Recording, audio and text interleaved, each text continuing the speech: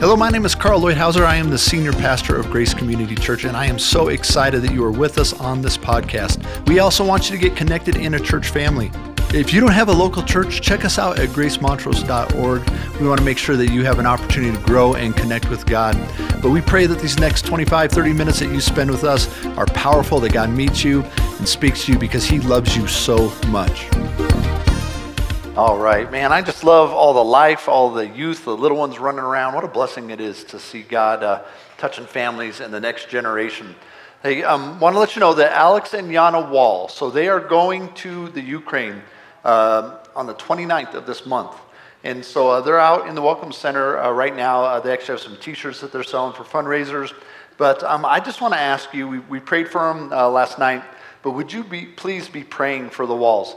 So you know that Yana grew up there, and that we've been bringing in funds to care for refugees. So they're going to go over, going to go into Poland, and then go into her hometown on the western side of Ukraine, and scope out the situation, look for opportunities, and make sure that we're investing those funds as best as we can. So would you please be praying for them? It's a pretty courageous, somewhat dangerous mission trip that they're going on. They feel called to do it.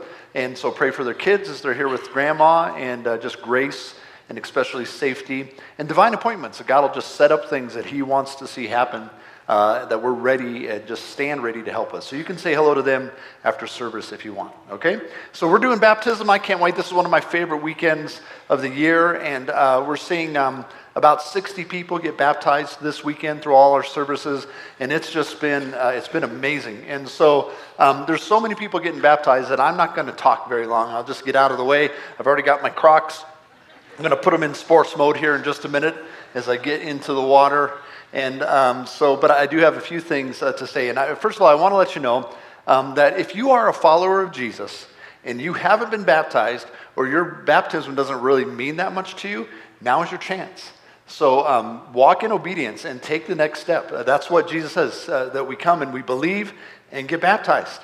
Repent and be baptized. They always go together. So it's kind of like part of the whole wedding ceremony and this connection with Jesus, an important part of it. So if you haven't been baptized, you can go through those doors at any time from now until the end of service, and we have everything you need. We have clean underwear and shirts and shorts and little baptism uniforms that you can put on. So it's not too late. And if you feel that nudge, if you feel the Holy Spirit pulling, obey, because life comes out of obedience. Joy comes out of obedience. So if you were here for Easter Sunday, Sarah talked about how amazing that was. Through our campuses, we saw in the Journey of the Cross over 3,000 people come and just be ministered to. And so I wanted to thank you for stepping up and inviting so many people and encouraging so many people. And if you've come back, that was your first week, we're so delighted to have you back here. This week isn't exactly like how most weeks go, but it's an important week, and we do this a number of times a year, so we're glad that you're with us. But as I was talking, if you remember, I pulled out my old high school picture, and I put that by my current picture, proof that I actually did grow hair at one time. And, one of the things, I don't know, anybody have like a memory box, like just kind of like your old memories? So that's where I had to find it in my memory box. And I have to tell you, when I opened up my memory box and just kind of got to it, I was just like, bleh. I don't know. It didn't make me feel excited. It didn't make me feel nostalgic. I was just like, old football tapes, like, brother, and just like, there's just nothing in there for me, and I wasn't too excited about who I was back then. And I think about it, even like right now, if I think back to Carl of like 5 years ago, I think, he was so young and so foolish and just didn't know. And then, but it's funny, 5 years ago, if I would have thought about Carl 10 years ago, same thing, like, if you just knew what I know now, And so what do you think is going to happen 5 years from today?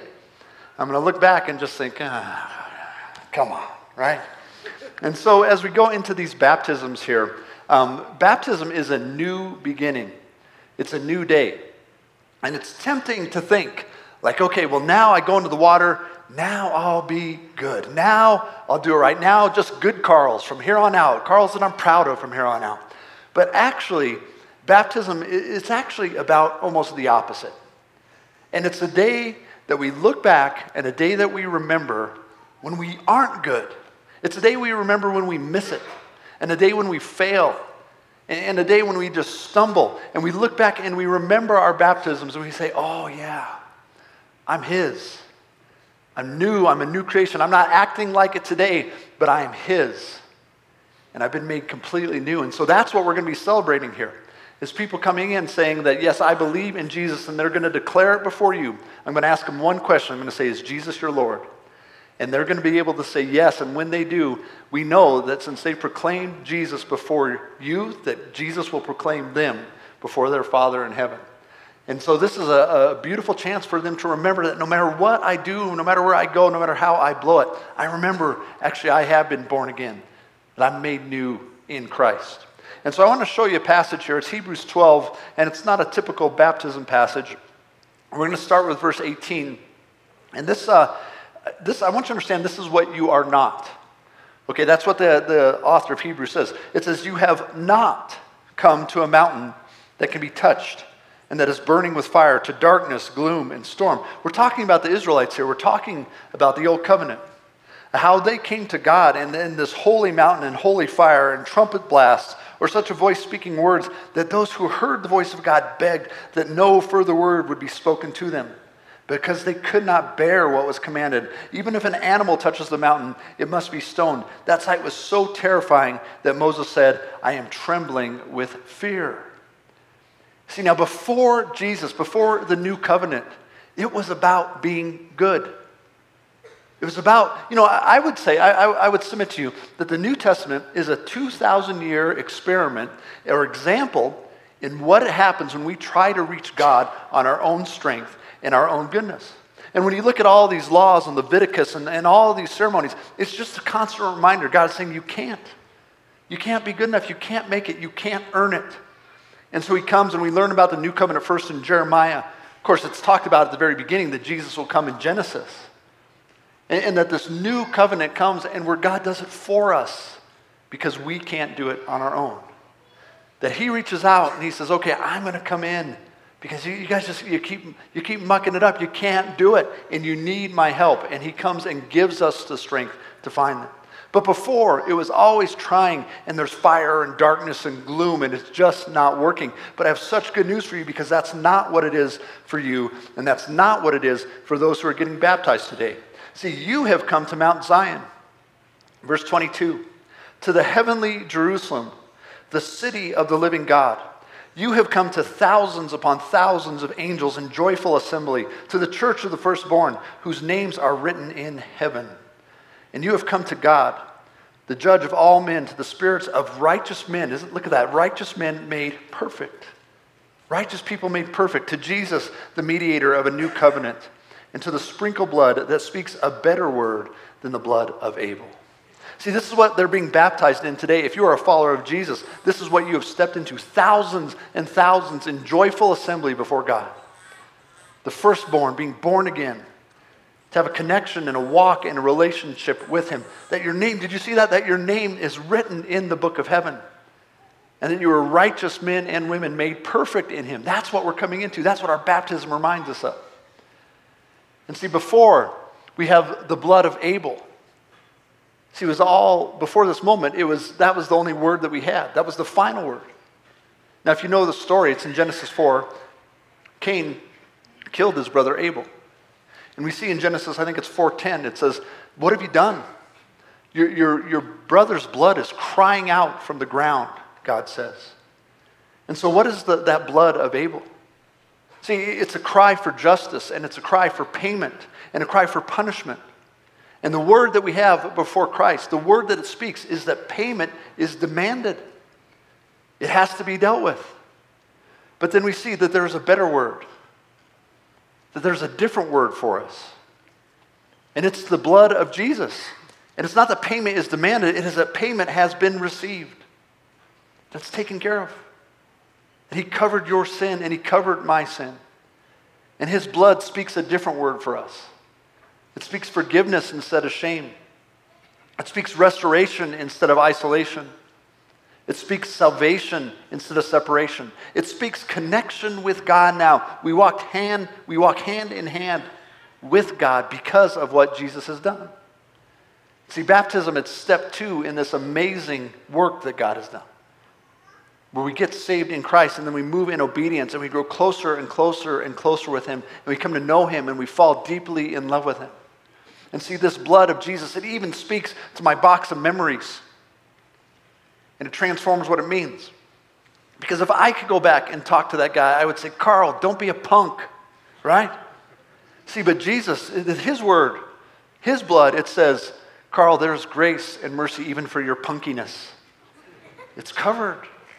We're in him, we're clean. The word of Jesus, the blood of Jesus, there's grace for all your shame. And there's mercy for 30 years ago, and there's mercy for 5 years ago, and there's mercy for today, and there's mercy for tomorrow. And that's what we're celebrating. No matter how they stumble after this day, that they remember this day that I went into the water and I came up and I'm a new creation in Christ and I belong to Christ. And every time, if you are a follower of Jesus, every time you are embarrassed or ashamed, or you think of that season, like, or you think of your actions, or you think of your failure, don't shake your head. Don't be ashamed anymore. Rejoice. And know that the blood of Jesus speaks a better word over it. That he makes you new and he makes you whole. And your baptism is just a reminder that I'm not the same person I was. And that even those failures now in Christ are just proclamations of his grace, his mercy. It's a declaration that I am his and I will be his forever. So for those of you who are not getting baptized, I have two things that I want to ask you to do. One is for every person that's here that comes in to get baptized today, would you just pray for them? As they come, pray that they move forward and they keep walking with God, and just ask however God would lead you to pray. Just be praying and interceding for their walk, because this is an important moment in their life and where they're going. And then the second thing I want you to do is remember your baptism.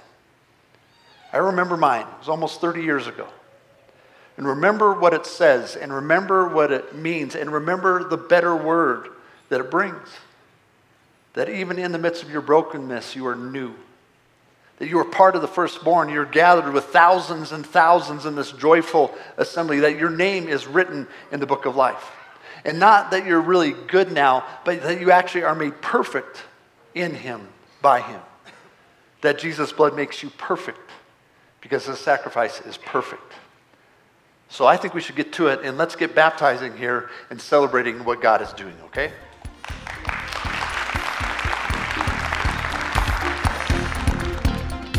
Thank you so much for being with us. I hope that God spoke to you. We would love to follow up and care for you any way that we can. So come visit us at gracemontrose.org. Say hello. Let us know what we can do to help you grow in him. God bless you.